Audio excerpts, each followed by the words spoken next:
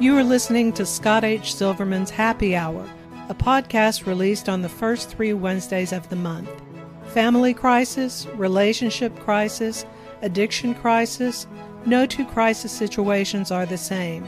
They vary by family, individual, and relationship. They can encompass complex family dynamics, emotional distress, anger issues, and entitlements, and often involve substance abuse. This podcast addresses these issues and others surrounding the addiction epidemic currently plaguing this country and the world. There is hope and help. Are you stuck, scared, or unsure of what to do next? If a situation with a loved one, spouse, or even a child has started to spiral, possibly becoming dangerous or threatening, it's time to seek help. My name is Scott H. Silverman. I help families navigate crisis situations. I'm the person you turn to in order to get you and your loved ones unstuck.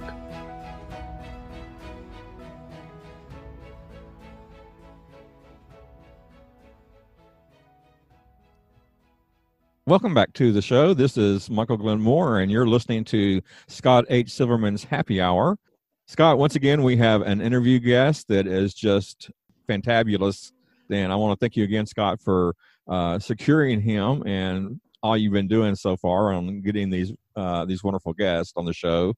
Scott, why don't you go ahead and introduce yourself, give out your phone number, all the good stuff that you normally do, and introduce our new our guest for today.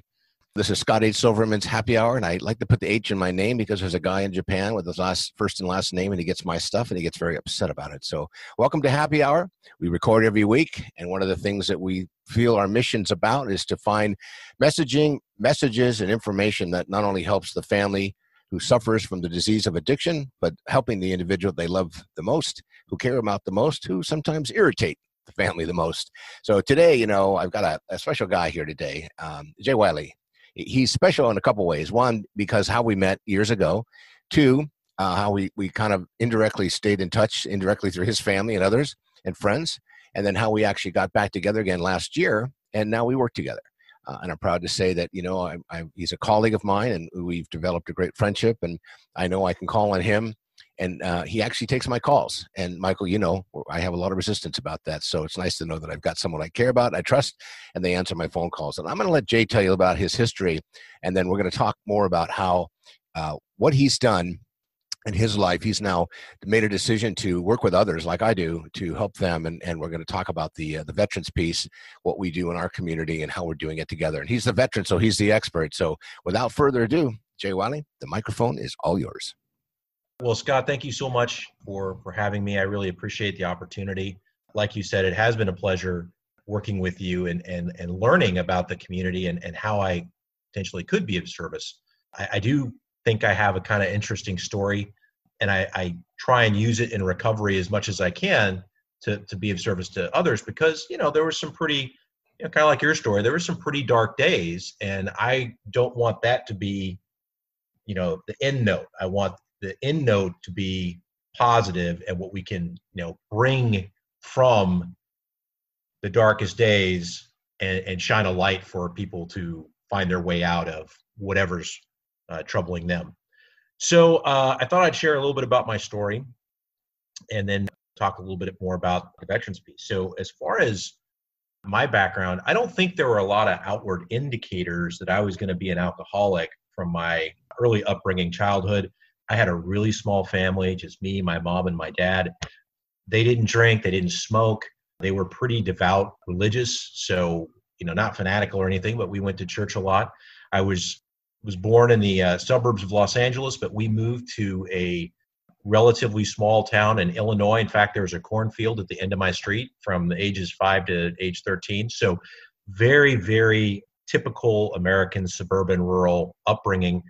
And I didn't have any contact with alcoholism or drug use or any of that kind of stuff. In fact, I think my childhood was pretty idyllic. I mean, we didn't even have relatives for the most part.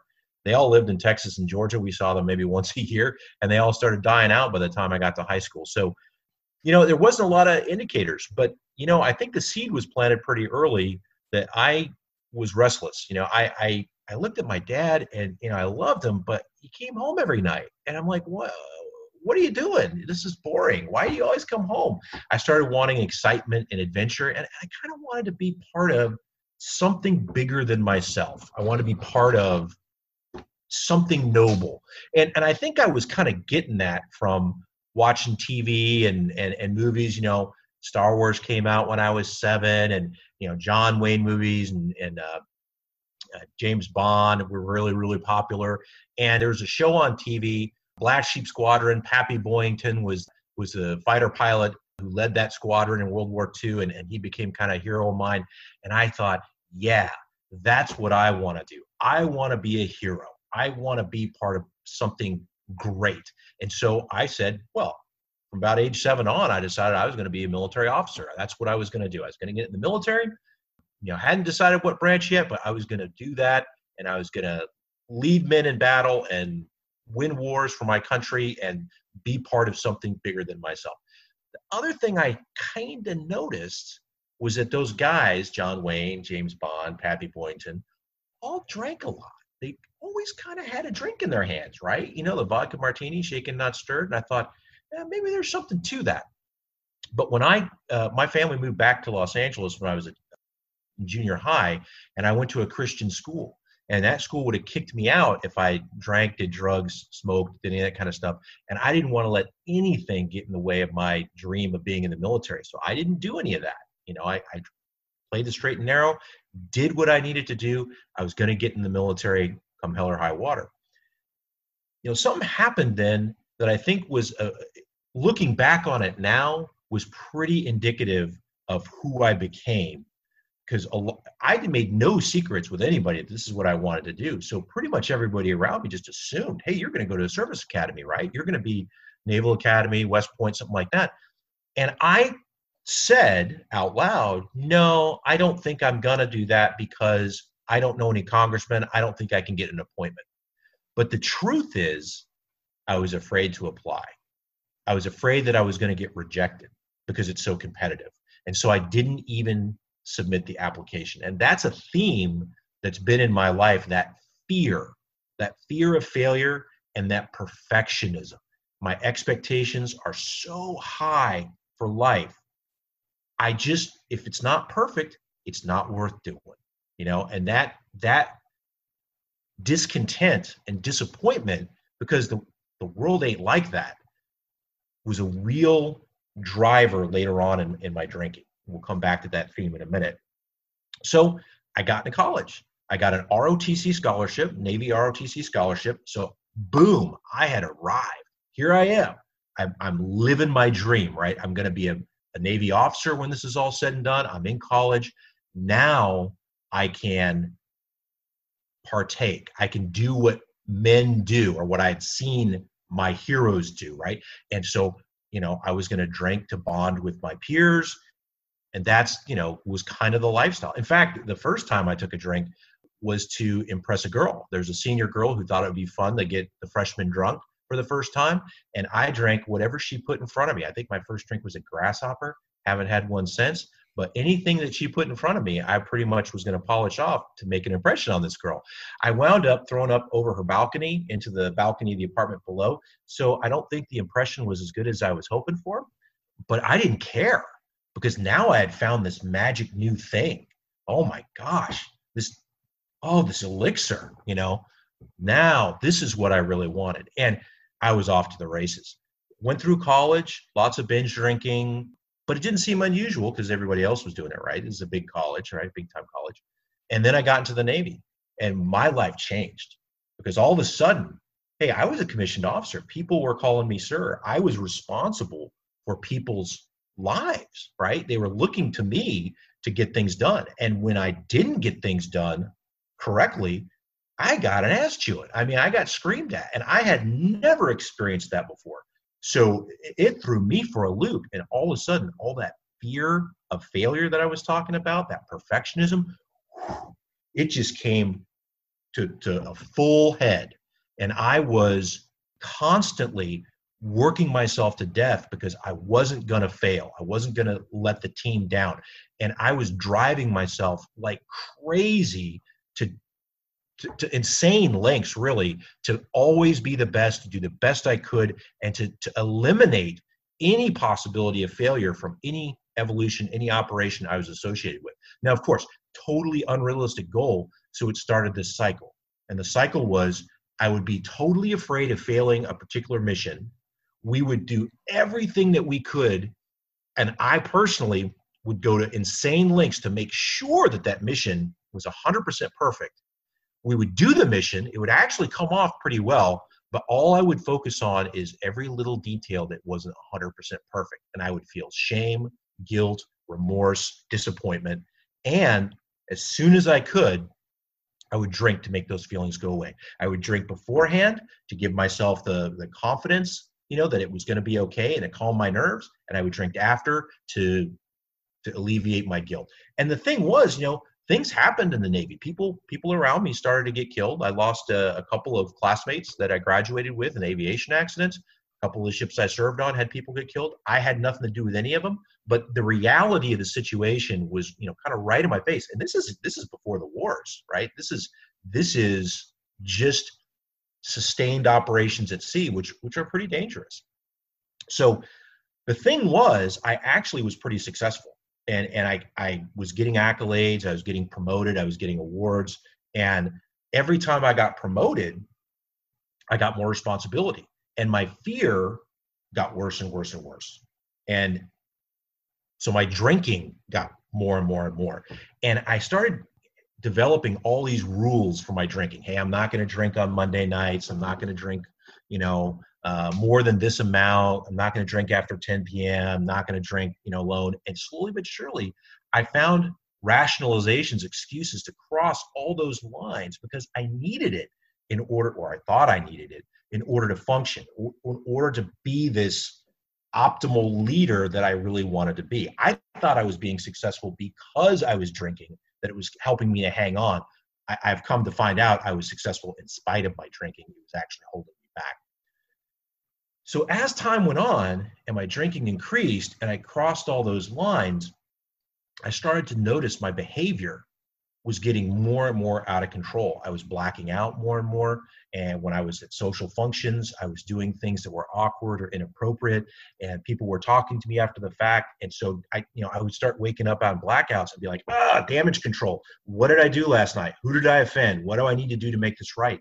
I started having people come up to me and say, hey, sir, we took care of you last night. Don't worry about it. You're okay. Hey, it happens. Wink, wink. You're a great guy. We don't want anything to happen to you. We got your back. And I was looking at them like, I have no earthly idea what you are talking about. And the fear and the shame, oh my gosh, what am I going to do? The Navy's rules for behavior are far stricter than those in general society in many ways, especially among, the officer corps. So I started to get just terrified that I was going to get a DUI, or I was going to get, in an altercation with a senior, or something bad was going to happen, right? So I developed a new strategy, and the new strategy is drinking alone, locking myself down. I was like the wolf man before a full moon. I would get as much booze as I could get, lock myself into a room so that nothing bad could happen. And that's how I drank. I would maybe go to a social function with some sailors, have one or two drinks, feel restless, irritable, discontent. And as soon as I could, make a plausible excuse to bail out of there so I could go back privately and drink as much as I wanted. And that lasted a long time. But like I said, life was actually getting better for me despite my best attempts to the contrary. I managed to get married. I took this woman hostage. I managed to have a couple of kids, and actually things were going okay. But now I had established this pattern. Drinking was my constant companion. If I was sad, I drank to be happier. If I was happy, I drank to be even more happy and more ecstatic. I was chasing that feeling. I wanted to feel obliterated all the time because that's when everything was okay. I didn't have to worry about failing. I didn't have to worry about not being perfect. I didn't have to worry about getting in trouble. Everything was okay. And that lasted a good long time. And then finally, I got the brass ring. I was given command of a destroyer. So now I'm the captain. I'm the commanding officer of a guided missile destroyer. I'm taking that ship on deployment. We go out to sea, and we had an amazing, successful deployment. We rescued 55 mariners at sea. We fought pirates. We intercepted some pirates that were attempting to seize a tanker with a crew of 13. We managed to sink their skiffs and save that ship. We were able to do counterterrorism missions. We were on station for the Arab Spring. We were in the South China Sea, when there were some issues in Korea, and patrolling some very dangerous waters. And we came home with all of our sailors and did an amazing job. We got a number of awards and accolades, but we came home with every sailor. And I was very proud of that. But the thing was, I was unable to isolate myself. I couldn't hide anymore. I was the captain. I was on a microscope slide. And when the crew found out that I liked to drink, that was their way of connecting with me. And if we went to a ship social function, I never had an empty hand. They were just feeding me. And I started to say, I trust these guys. I will never let them down. They're never going to let me down. Everything's going to be good. So I started to let my guard down, and that's when the bottom dropped out. So I went to, some ship's functions, and man, I crossed every line. I crossed every boundaries. My behavior was totally inappropriate, just completely out of control, and boom, the world ended for me. Navy wasn't going to tolerate that kind of thing. I got relieved of command. I got court-martialed, and I got sent to the brig. So I went from the bridge to the brig, from being a commander of a destroyer to being a prisoner. And all of a sudden, I could see for the first time in my life that the common denominator in my problems was my drinking. That's what was causing me the problems, not solving them. So I was able to raise my hand and say, hey, something's really wrong. And the Navy did me a solid on the way out. They sent me to the Navy Substance Abuse Rehabilitation Program, and I got introduced to recovery. Became part of a 12-step program that focuses on alcohol, and found a sponsor, did the steps, and my life changed. It transformed. So I took every bit of responsibility for my actions that I possibly could. I tried to make every possible amend that I possibly could. And I said, I need to find a new way forward, because, my entire life up to that point had been being a naval officer, and that's gone. So now what do you do? Now what? I was like Lieutenant Dan in Forrest Gump with no legs. Now what? Now what do I do? And so I started to, in my recovery journey, I started to meet other veterans. And I started to hear that a lot of their stories were very similar to mine. A lot of them were dealing with PTSD. A lot of them had gotten in a ton of trouble in the military because of those high standards and because of the way that relationships are defined between seniors and juniors and that type of thing. And some guys had gotten themselves in horrible legal trouble because they were self-medicating their PTSD with substances.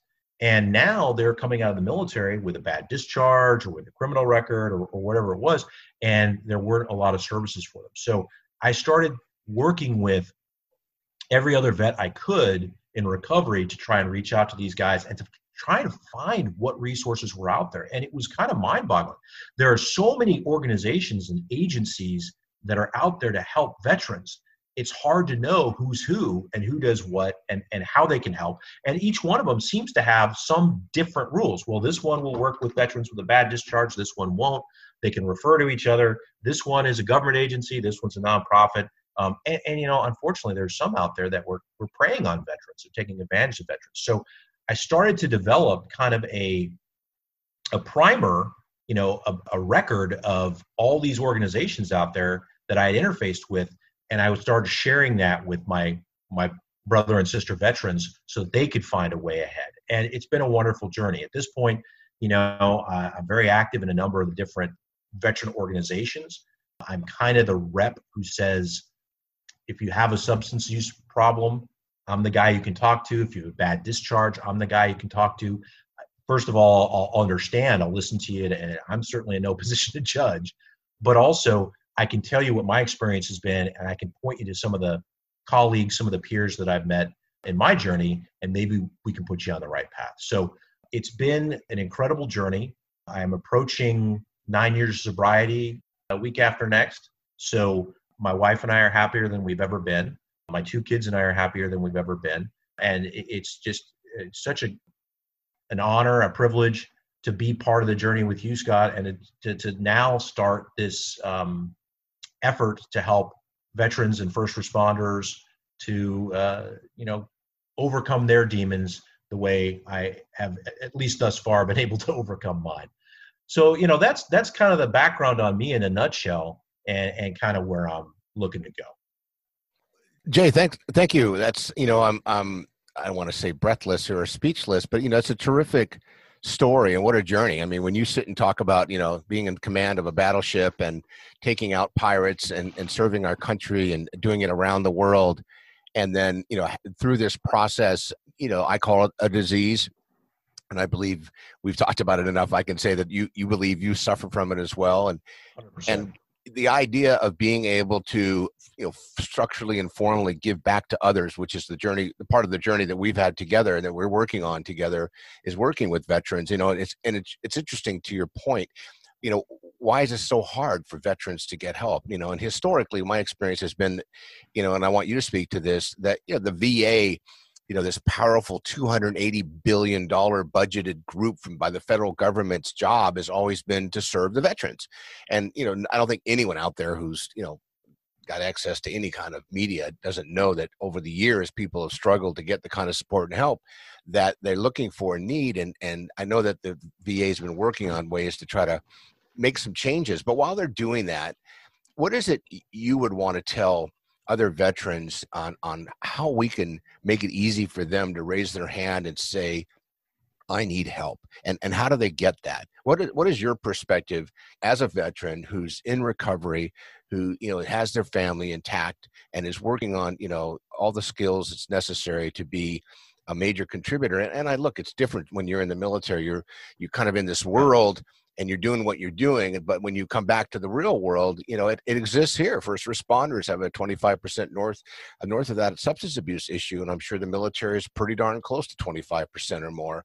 And Yes. and their job description is pretty tough. We haven't spent a lot of time on PTSD and mental health issues. And, just the other day, I think it was in the news, this well-decorated, multi-experienced veteran who I think it was Afghanistan. He'd been on 4 or 5 or 6 different tours, was literally home the other day and did something during the day, and then at night took his own life. And that happens a lot with our veterans, and that shouldn't be an outcome for the hard work that they've done. So what do you want to tell veterans that would make it easy? And look, give them a phone number if you want to call, or a website to visit. I we'll do it at the end of this segment, but I want to make sure that people know there is hope, there is help. And you're a shining example. You're a shining example if you're willing to put in the footwork. But if you didn't know what you didn't know, how would you get started? So back to you on what is it you want to tell veterans or family members of veterans on how you think they could navigate next steps to get access to support, maybe at a different level than they have in the past, or simply how to ask for help. So there's a lot in what you just said there, a lot of important truths that I'd like to try and unpack a little bit. So the first one is, like you said, it is different when you're on active duty than when you're a veteran from the individual service member's perspective. So, and I think that's the biggest difficulty for veterans, is making that mental transition. So when you're in the military, you're part of the team and you're committed to that team. Okay. And for the most part, that team is committed to you, mostly. Okay. When you transition out, that's not there anymore. And you no longer have that responsibility. I mean, yes, we still have a responsibility to maintain secrets and, classifications. I get all that, and be patriotic, but you're no longer part of that military organization. You don't have to give your life to the system anymore. Now it's time for self-care. You've got to take care of yourself. And that's a huge mental transition. It's very, very difficult. Let me interrupt and ask a quick question. Sure. When that happens, it's not like a 18-month transitional period. It's like a switch is flipped. I mean, your date, your historically when your last day of service is going to be. But, when you say, self-care, if you've never practiced it, Right. within your own mindset, or you've never actually done it before. So when that switch gets flipped and you're active duty and you've got all that support and all that structure, and all of a sudden now you have to kind of breathe on your own, so to speak, that's got to be a traumatic experience, even though it might be subtle for some, but it's got to be pretty significant, I would think. It is, and it's the longer you serve, the more traumatic it is. The military and the Veterans Administration and veteran service organizations, I think they recognize this. It's pretty obvious it's a serious problem. And so we're trying to make that transition as soft a landing as we can, but there's only so much you can do. Our mutual friend Maurice Wilson, who runs Reboot, does a 3-week program where they transition veterans. And it's, part of it, the auspices of the program were to help veterans to find jobs. But they don't even talk about jobs for the first 2 weeks. They only talk about that psychic change that has to take place being from the military and being in this new civilian environment. The language is different. You wear different outfits. How you relate to people is different.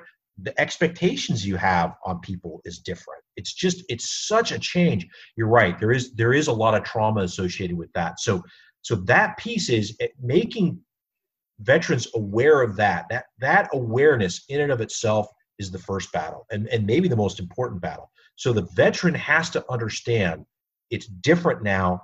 I need to think and feel differently and behave differently. And so now it is okay. In fact, it's even courageous for me to raise my hand and say, something's not quite right. I think I need some help. Because in the military, that's really frowned on.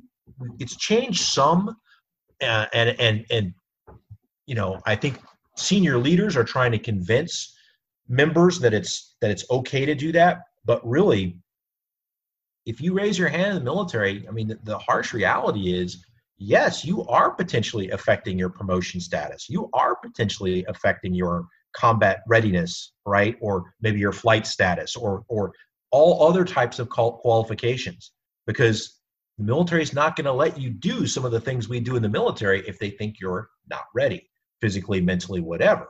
So you got to get out of that mentality. You don't have those things anymore. So it's okay to say, hey, something's not quite right. I need some help. So that's the first thing, and I'm really glad you brought up that point. The second thing is, you're right. The Veterans Administration is trying to help veterans. It's a huge organization. They do a lot of good things. There's a lot of good people there. They are largely staffed by veterans themselves. But you're right. It's a bureaucracy. It's a bureaucracy that's run by the government. And we all know how that goes. It's, the post office, right? It's not a good organization for change. So my recommendation is to go to veteran service organizations, to try and go to the VFW, San Diego Veterans Coalition, some other veteran service organization that can help you engage and find the services you need, because you're right, the VA is monolithic. So that's really something you got to work on. So back to, we just have a couple minutes left. That's why my hand was that I didn't have a question. Sure. Right. And only you and I can see each other. Michael is hidden in his special, Right. RV that he travels around the world in. When, I talked about flipping the switch, but, when you flip the switch, if you're self-medicating through that transition, okay, or all of a sudden you flip the switch and you go from this full-time, supported environment where there's lots of people, you have a full hierarchy, you've got footprints in the sand, all of a sudden now you're in your own apartment or you're in your home or you're back home with your family, you've got to make some decisions. And if you're under the influence, something mood altering, and then you're also on top of that potentially impacted by PTSD or stress or untreated trauma or anxiety or depression or sleep deprivation, it's really, really hard. I mean, you think about what you go through as a service person, and then you become a veteran, and now you've got to learn how to live life on life's terms. And if you're suffering from any of those maladaptive issues, where do you go for that? So share with us how people can, and I know the VA is out there, and I know there's a lot of different, service organizations in San Diego, but I know we may get a little overwhelmed with it, but tell people how to reach, Jay. How do they contact Jay? And we can help them, funnel questions. I mean, there's lots of different places in town, and people, I think, have a good idea, and you can Google it. But if someone says, you know what, I don't want to go there. I heard your story, Jay. Do you mind if I call you? And that's the thought in their head. How do they reach you? What's your website? How do we let people know that, you know what, if you're not sure what self-care means, if you don't know that you have or are suffering from, but you need some help and guidance and want to talk to somebody, I mean, I'm happy to help with that as well. But how do we talk them through what next steps might look like from your perspective and information that I know will be powerful for them to have? So if it's a crisis, obviously dial 911. Correct. Get help that way. There's Courage to Call 211 San Diego. That's another one if you're really in crisis. If you're a loved one of a veteran, if you're a veteran yourself and you're not quite sure, you can call me for sure. You can go to the Confidential Recovery website, confidentialrecovery.com. You can go call 619-452-1200. I'm at extension 3. Happy to talk to you there. And if I think it's really important. If you're a veteran and you're suffering, call. If you're the family member of a veteran and you're wondering if there's something you can do, call. If you have a fellow veteran, we have to start taking care of each other, and we have to start asking the hard questions like, are you okay? And unfortunately, I think, the answer is no, we're really not. And so, it's going to be people, especially other veterans in recovery, who can say, I've been there. It's okay. I can help you with this. Let's talk about it.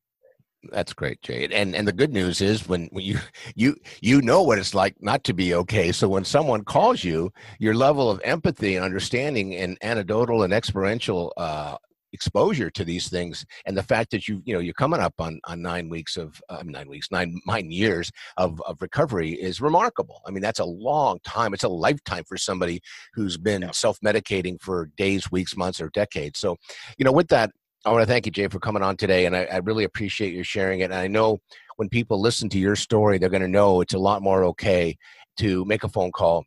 And folks, if you ever need to reach me, you know how to do it, but I'm going to tell you again, it's Scott H. Silverman. You can always Google me.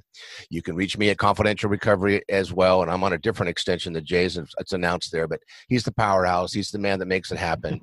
And yourcrisiscoach.com, and my direct phone number is area code 619-993-2738, 619-993-2738. Your crisis coach, your family navigator. And between us, we've suffered enough to be able to say, if you're ready to make a change, if you're willing to listen and talk about what it is that you may or may not know, that's okay, because each and every one of us, we spend years trying to figure out ways to, put ourselves in the ground. And I'm tired of going to funerals. I call it my funeral avoidance year. And I know that, Jay's experience, as a veteran and as an armed service person who spent, probably half his life, working for our country and defending us abroad, knows how hard it is to make the transition. So if you need some experience, strength, and hope, I know he's got it. So with that, Michael, we'll turn it back over to you, and be sure and share your information as well, Michael, so people know how to reach you and us. And we'll have this podcast up on the air, Happy Hour, in a couple of weeks, and we'll push it out there and let the veterans know. San Diego, by the way, those who don't know, is where we're located. And according to what I just heard recently, we're the third largest city per capita of veterans in the country. So, but if you're sitting somewhere, if you're in, Louisiana, Wisconsin, the Dakotas, Florida, New York, wherever you are, if you're not sure where to go to navigate, call us, and we'll be able to help point you in a certain direction. But a lot of our work we do over the phone anyway, especially in today's world where we're all kind of hunkering down at home with the quarantine. Right. We'll do anything we can to help anybody, but obviously here in San Diego is kind of where I live. I'm not kind of, it's where I live and where Jay lives and his family. So, if you're looking for some local help, we're here for you as well. And we want to make sure that you make that phone call. And you can call us again. I'm going to give you a confidential number, 619-452-1200, and Jay's extension's number 3. And he monitors the phone all the time, night and day. We're available because we know when you're making the call, you're ready to make a change, and we will appreciate that. Michael, back to you. I don't really have anything to add to the show other than I want to ask Jay if he has something, a positive quote or affirmation that he could leave us with today. Oh, and that was on the email you didn't get from Michael. Right. So my ship that I was in command of, the motto was Rise Above. And it was because the ship was named after a submarine officer who discovered the Momsen lung, which is a rescue device. And so we would always end every announcement with Rise Above. And it's funny how that has now become my personal motto, because just like Scott said, this is a disease, and how do we overcome it? Well, we got to rise above.